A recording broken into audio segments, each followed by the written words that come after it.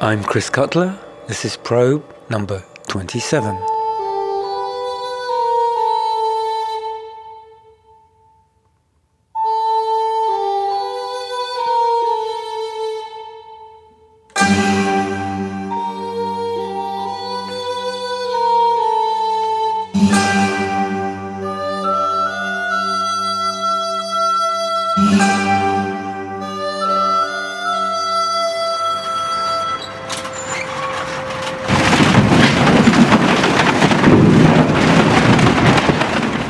In America in the late 1950s, inspired by a rising interest in the gamelan, the composer Dennis Murphy decided to build a set of his own. He documented the process in his 1975 doctoral dissertation, Autochthonous American Gamelan, a text which quickly became a practical manual for other instrument builders, of whom it turned out there was quite a number. In fact, by 1983, according to Barbara Benari, there were over 100 imported or constructed gamelans in the United States. Unlike Harry Partch or John Cage, Murphy wasn't designing a new instrument. He was trying to get as close as possible, using local materials, to one that already existed. And although he mostly cut and hammered his gamelan out of rolled steel, he also repurposed coffee tins and orange juice canisters as resonators, and used milk strainers, circular saw blades, hubcaps, and pieces of scrap metal to substitute for other parts of the standard gamelan. There are no recordings of Murphy's original instruments, but here's the set built by Daniel W. Schmidt, one of many who followed his example. This is "And the Darkest Hour is Just Before the Dawn," recorded somewhere between 1978 and 1982.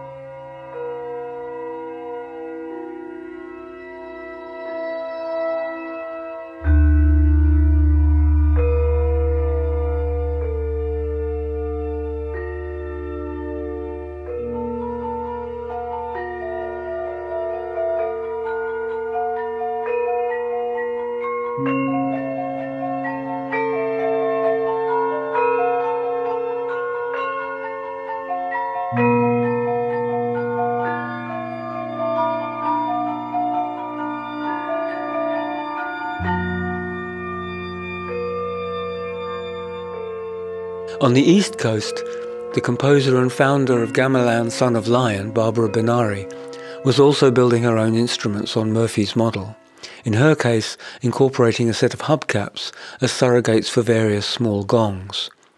What's interesting about Son of Lion is that they use their instruments in non-traditional and experimental ways, and they seem more concerned to probe the new sounds and techniques that their instruments suggest than simply to imitate the patterns and approaches associated with the traditional gamelan.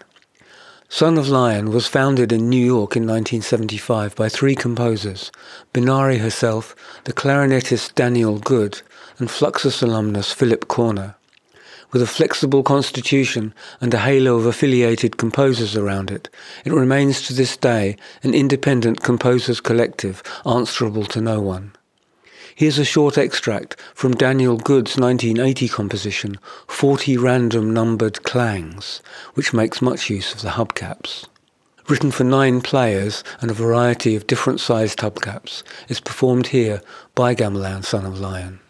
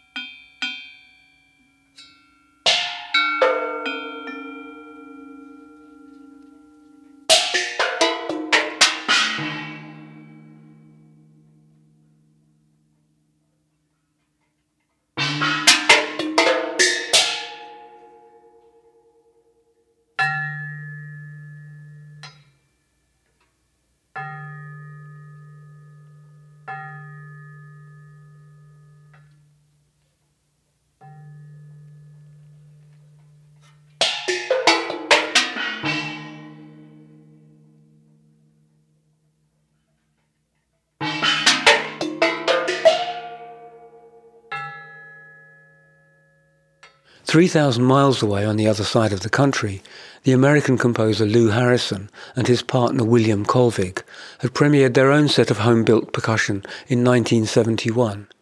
In their case, this was not so much an attempt to replicate the gamelan as to design a set of instruments with which to play, following their friend and fellow Californian Harry Partch, in just intonation. In fact, their first set of instruments was designed specifically for the premiere of Harrison's puppet play, Young Caesar, which required not only instruments pitched in just intonation to represent Western culture, but also instruments tuned pentatonically to represent Eastern culture. The name they applied to their inventions, American Gamelan, was, they said, just an afterthought, coined to distinguish their instrument from the traditional kind. Like John Cage, with whom he was closely connected, Harrison had already scored several works for scrap metal, brake drums, hubcaps, tuned bowls, sets of wine glasses and so on. It was no great stretch for him to incorporate tin can resonators and steel conduit tubing, or more ambitiously, a set of hanging dustbins and 2 oxygen tanks designed to be played with baseball bats into the setup of his American Gamelan. Here's an extract from his 1973 composition, L'Acoro Sutro, which was written for American Gamelan, organ, harp, and 100 voices.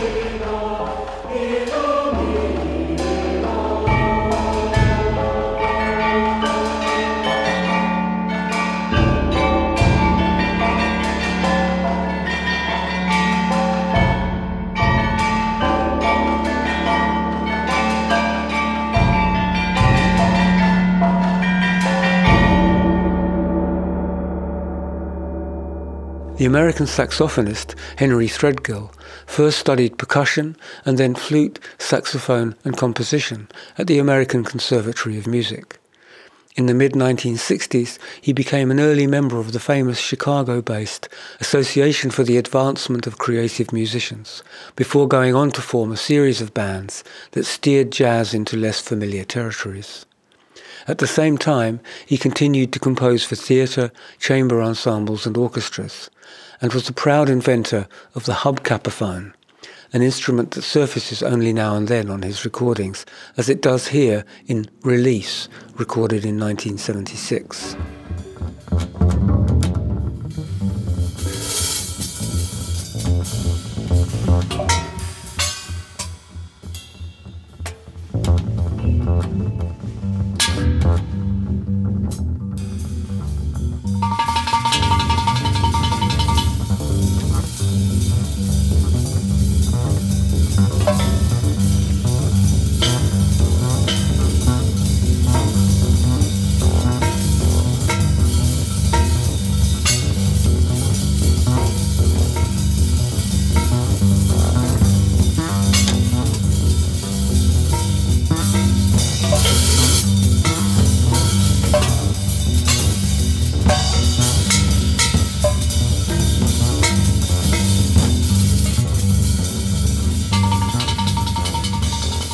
Scrap metal and power tools were staple fare for the German percussionist Frank Martin Strauss, later known as F.M. Einheit, who in 1981 joined the Berlin industrial band Einstürzende Neubauten, a band who made a pretty fearsome racket before mellowing out in mid-decade.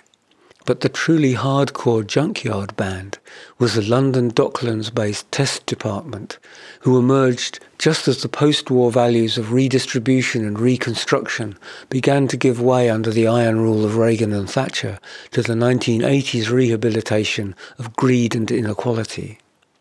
Test Department, at least in their public statements, declared war on all of this, forging their resistance out of scrap and industrial hardware, which they hammered together to build musical structures they could then beat the hell out of on stage.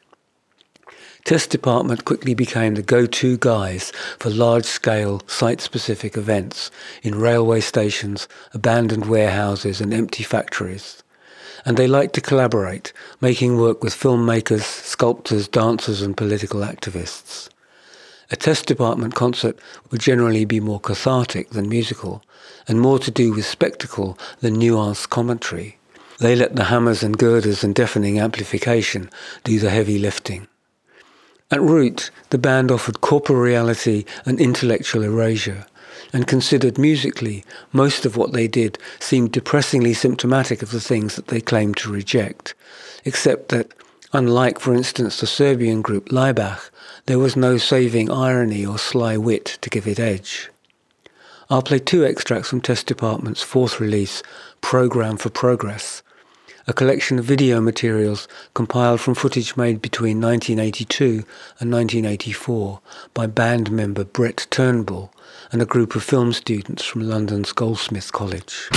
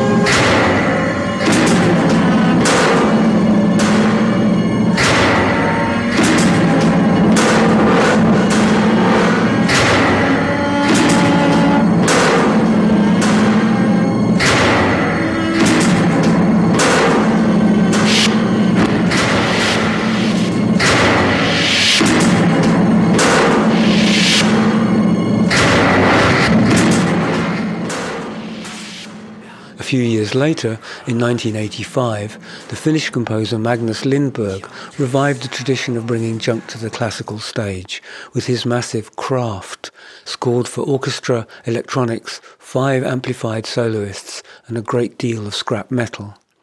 Every performance had to be prefaced by a trip to the nearest junkyard so that the composer and assorted percussionists could pick out nice-looking objects to take back and hit. In the end, however, the music sounds rather familiar, and the scrap metal seems to play a largely cosmetic or promotional role, leaving a battery of more conventional percussion instruments to do most of the work. You might identify scrap in this extract, but it's pretty blended in. Perhaps in concert it works better.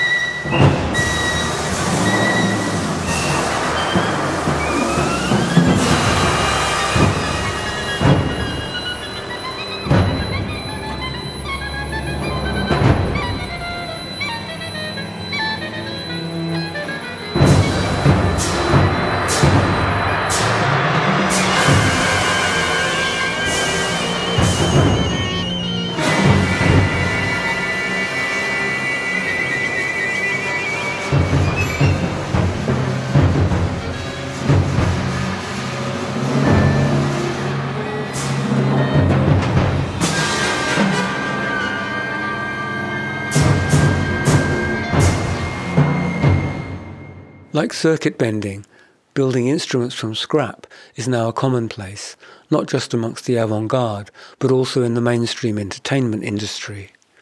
The long-running theatre show Stomp, for instance, is, at least in respect of its musical content, not so unlike Test Department, at least inasmuch as it showcases somewhat similar muscle-driven four-to-the-floor rhythmic workouts, except that theirs are more artful and forego the deafening amplification and dark accoutrements.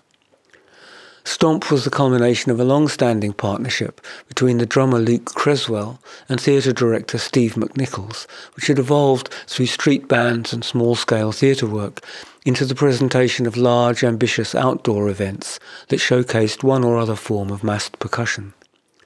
The now famous theatre show was developed at their own initiative and expense in 1987 as a linked collection of movement-driven musical routines in which all the sounds were made using multiples of everyday objects: boots, brooms, buckets, metal sheets, dustbins, wooden poles, chalk, sand, bananas, cigarette lighters, water, and so on.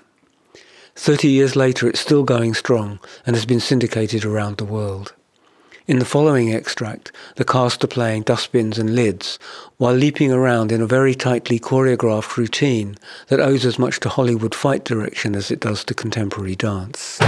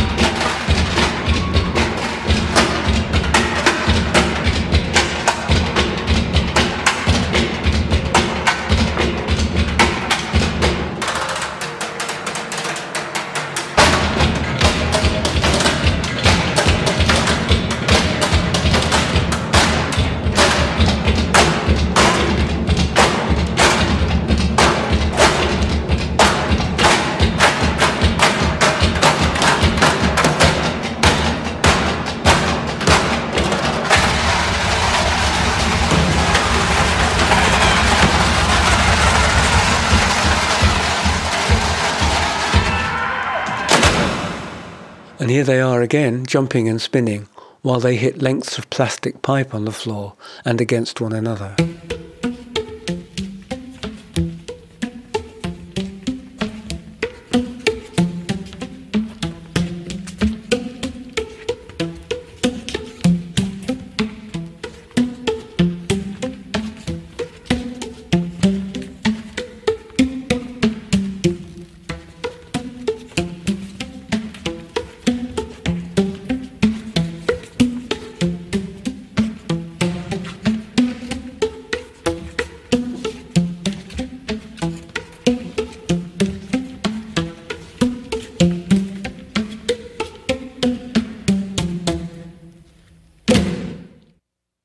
More elaborate, more musical and more radical is this extraordinary piece masterminded by the New Zealand composer Philip Dadson and first performed by his ensemble from scratch at the Auckland Girls' Grammar School in 1982.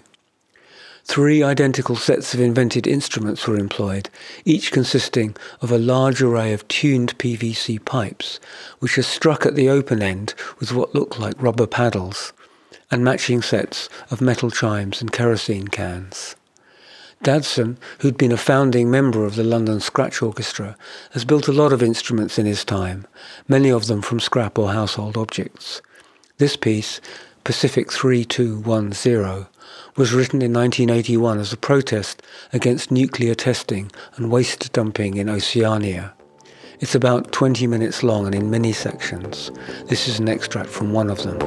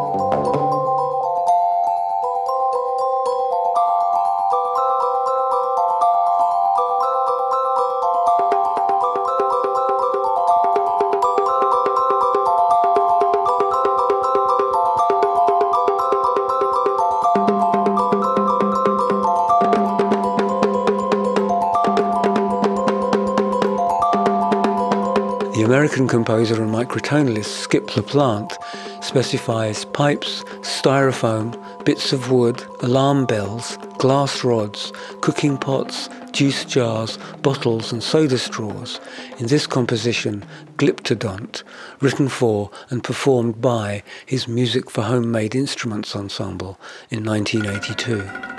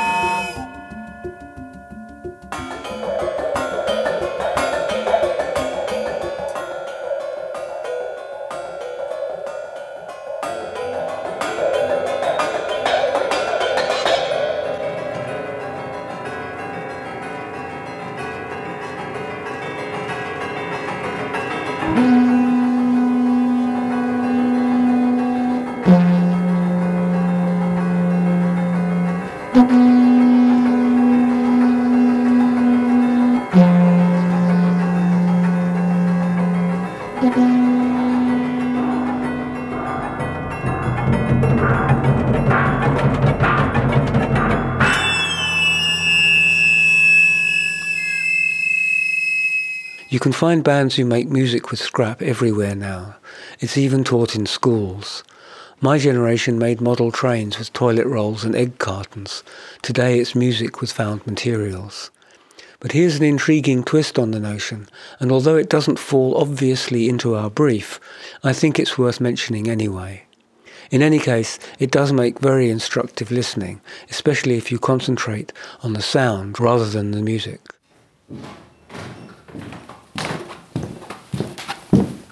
In Paraguay, in 2006, an environmental engineer, Fabio Chavez, and a rubbish picker, Nicola Gomez, founded the recycled orchestra of Quechura. At that time, Quechura was the home of the country's main landfill. They began by running a program at the tip to show the workers how to make their own instruments out of the scrap, and then how to play them. For instance, cellos were made from tin cans and forks, and flutes from spoons, buttons and old locks, right across the whole range of orchestral instruments. At a purely practical level, this called for a great deal of ingenuity and imagination, not to mention design and metalworking skills. Constructing an entire orchestra this way, and then teaching busy rubbish pickers to play Western classical repertoire on them, to a fairly high degree of competence, is deeply impressive. And I'm sure it won't come as any surprise to learn that outside media soon picked this up and turned it into an inspirational news story, a film documentary, and a 7-day wonder, provoking a morally complex tangle of responses animated variously by politics, sentimentality and opportunism. The orchestra was soon invited to perform at various prestigious venues, not so much because they played Beethoven or Vivaldi particularly well, though they play it well enough, but because of the story and the exoticism of their fascinating junkyard instruments. In fact, from what they earned, I'm sure they could have bought new instruments if music had been the principal goal of their existence. But it wasn't. This orchestra didn't form out of a need to play its own music, nor was it a story of new sonorities or experimentation, since mostly they played traditional repertoire with a little Paraguayan folk music or the occasional popular arrangement thrown in. It's not even really a story about creative poverty. These instruments weren't fashioned to play a music they really wanted to play, like the spasm bands and jug bands of old. Rather, they were inducted into the Western classical canon for what I'm sure were noble, but also culturally impenetrable reasons. It was a project, and as such, it's been a great success. They toured the world and played to civilians, politicians, royalty and the Pope. They even shared a stage with the metal band Megadeth. That makes a great story. But where's the probe? In this case, I think it's in the potential. I wanted to include this project because, although it's an unintended consequence, there really is an extraordinary cumulative timbral quality to the sound these instruments make that gives voice to the materials from which they were made. And that's something that is close to our concerns. If only composers who actually wanted this sound were ready to investigate more deeply, or if the orchestra itself were inclined to commission new works specifically tailored for its unique collection of sonorities. They might even extend their instruments to follow their uniqueness or intensify their nascent qualities. It's a project that trembles on the edge of an opportunity. But perhaps cultural investment in experiment is no longer a given as it once was. In the 1960s, for instance, you could be sure that someone like Mauricio Kagel would have jumped at the opportunity to explore the experimental implications of such an ensemble, and by so doing would have bound what started serendipitously into a wider cultural engagement with innovation and ideas. But not anymore. Matters cultural, it seems, no longer command that degree of interest and commitment. You can judge. Here's the recycled orchestra playing Beethoven's great workhorse, the Fifth.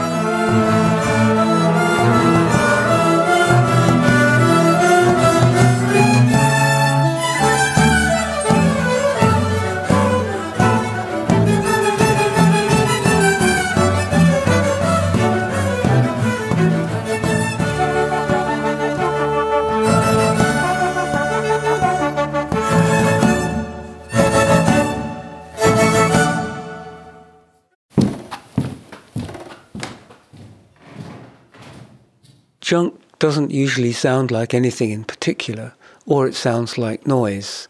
It's a material generally without evocative content, and its use as customized percussion often expresses that. But when Alexander Mosolov introduced the giant metal sheet into his iron foundry, he did it specifically to signify industry, workers, productivity and power. In the same way, Satie and Cocteau had deliberately invoked the workaday world with their typewriters, lottery machine and loaded pistol. And Avramov, with his sirens, planes and ship's horns, unequivocally meant to invoke the October Revolution and Soviet power. Cage, on the other hand, just wanted the sounds to be themselves. So the connections between sounds and meanings, like the connections between signs and signifieds, are complex and negotiable and construct their legitimacy in consensual usage. That's why unconventional usage can be so invigorating. I say this because we are now moving into the domestic world of practical and familiar objects, things that because we use them all the time come inevitably freighted with associations and meanings. This raises another possibility, that of creative subversion. what Sergei Eisenstein called intellectual montage, by which he meant the creation of new meanings through intentional superposition.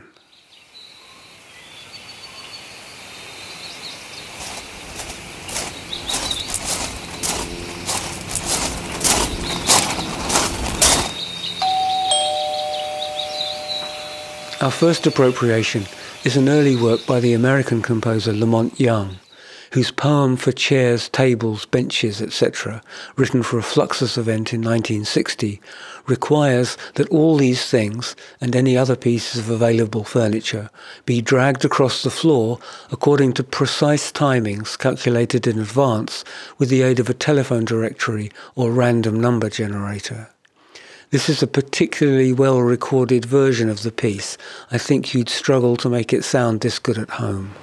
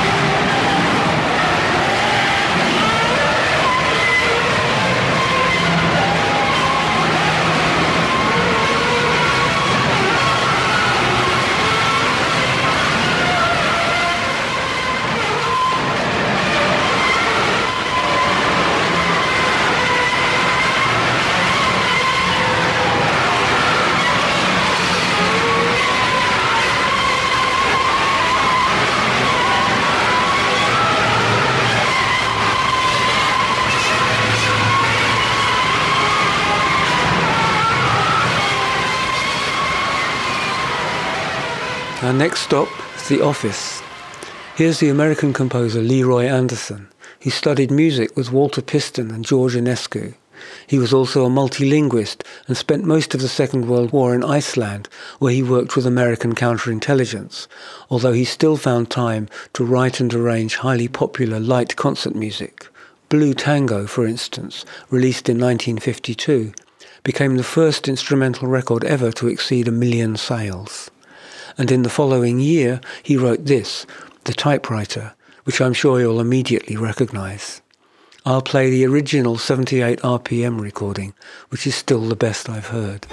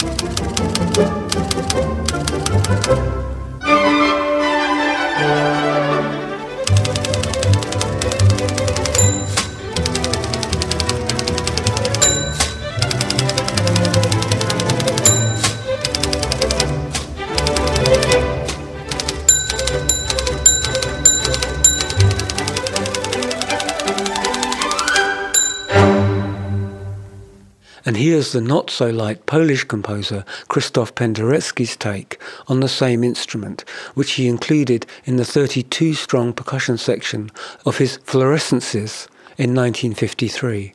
It's an extraordinary work and well worth listening to in its entirety.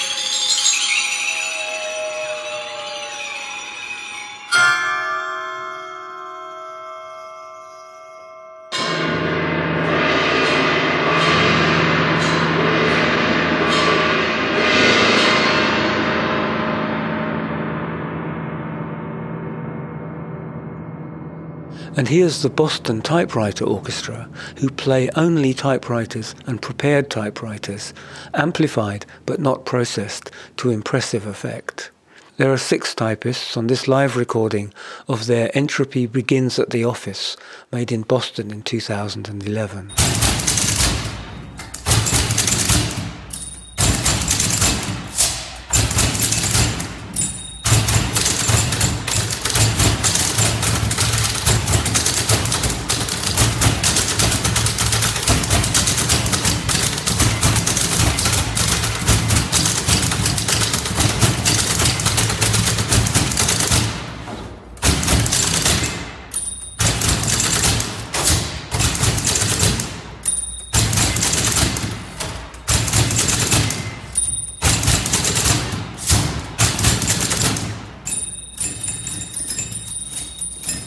The typewriter's nemesis, the dot matrix printer, was also the subject, in 1998, of a composition performed many times by 2 Canadians, the architect Thomas McIntosh and the composer Emmanuel Madan.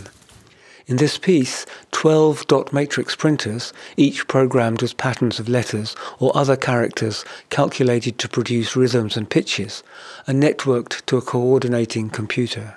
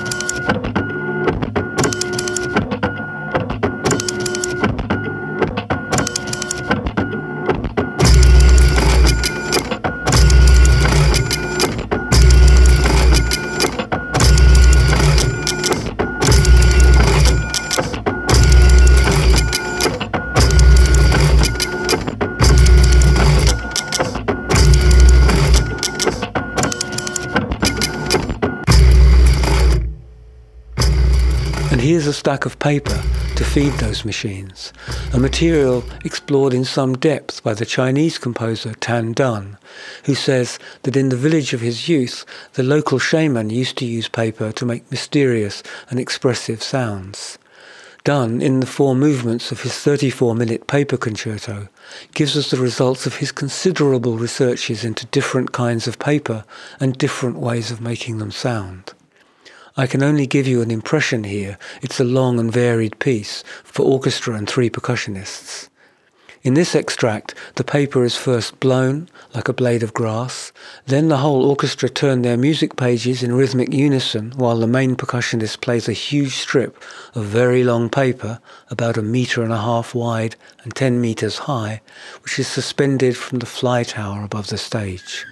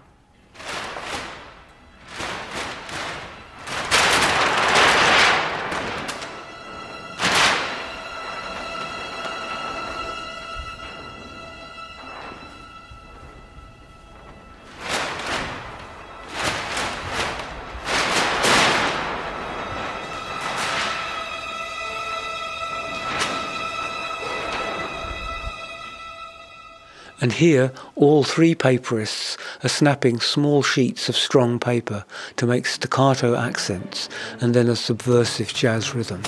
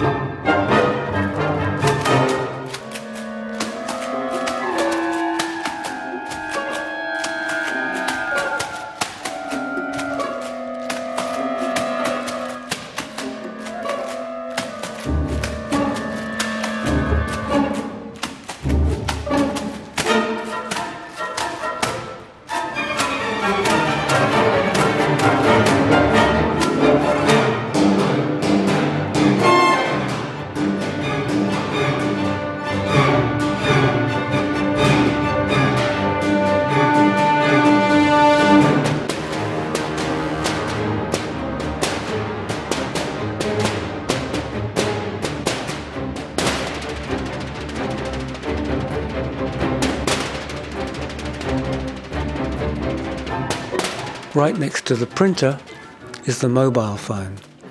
Dial Tones is a large-scale concert piece realized solely through the choreographed dialing and ringing of its audience's mobile phones, which is to say that the audience is the performance, although they don't actually control anything themselves. Before the concert, each attendee has to register their phone with the organizers, in exchange for which they are assigned a seat number and a new ringtone. In the course of the concert, their phone will be activated by a small group of musicians who dial them using customized hardware. Since everyone's exact location is known, there's total spatialization, with every sound precisely positioned, distributed and moved around the listening space. The performance lasts about 30 minutes, during which some 5,000 calls are made. Ringtones was composed for the Ars Electronica Festival in 2001 and is performed here by the composers Golan Levin, Scott Gibbons and Gregory Shakar.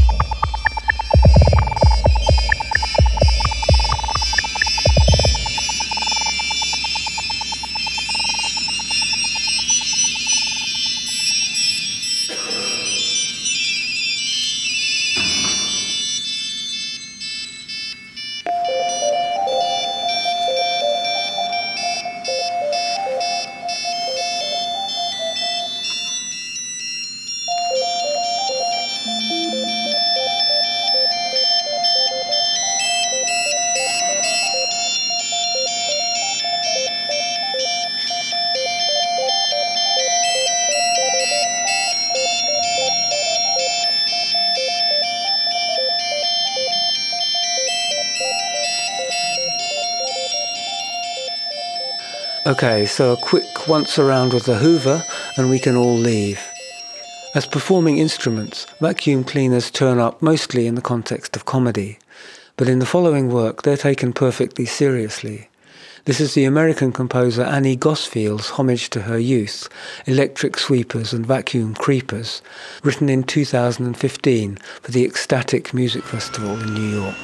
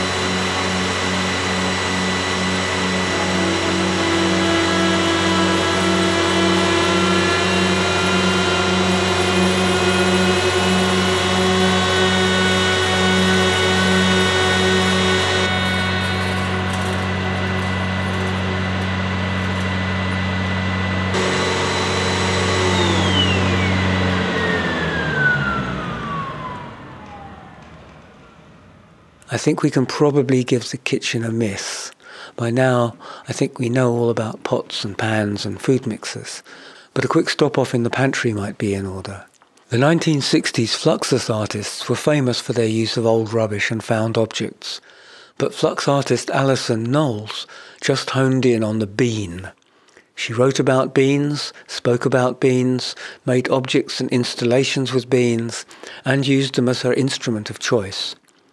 This is an extract from her Sounds from the Book of Bean, which was recorded in 1981 in the studio of glass and soundscape artist Annie Lockwood.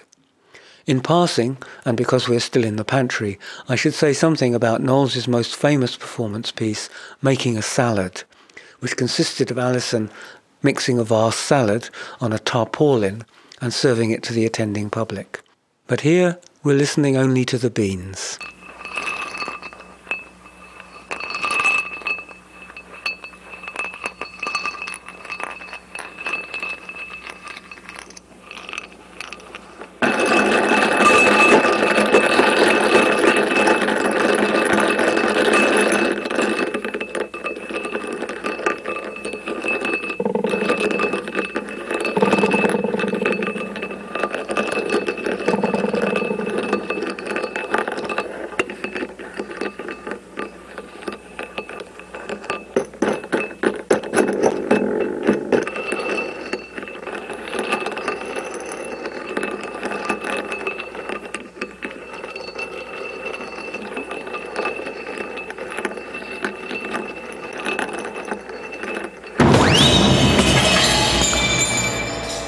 In the next episode, it'll be down the garden and into the tool shed.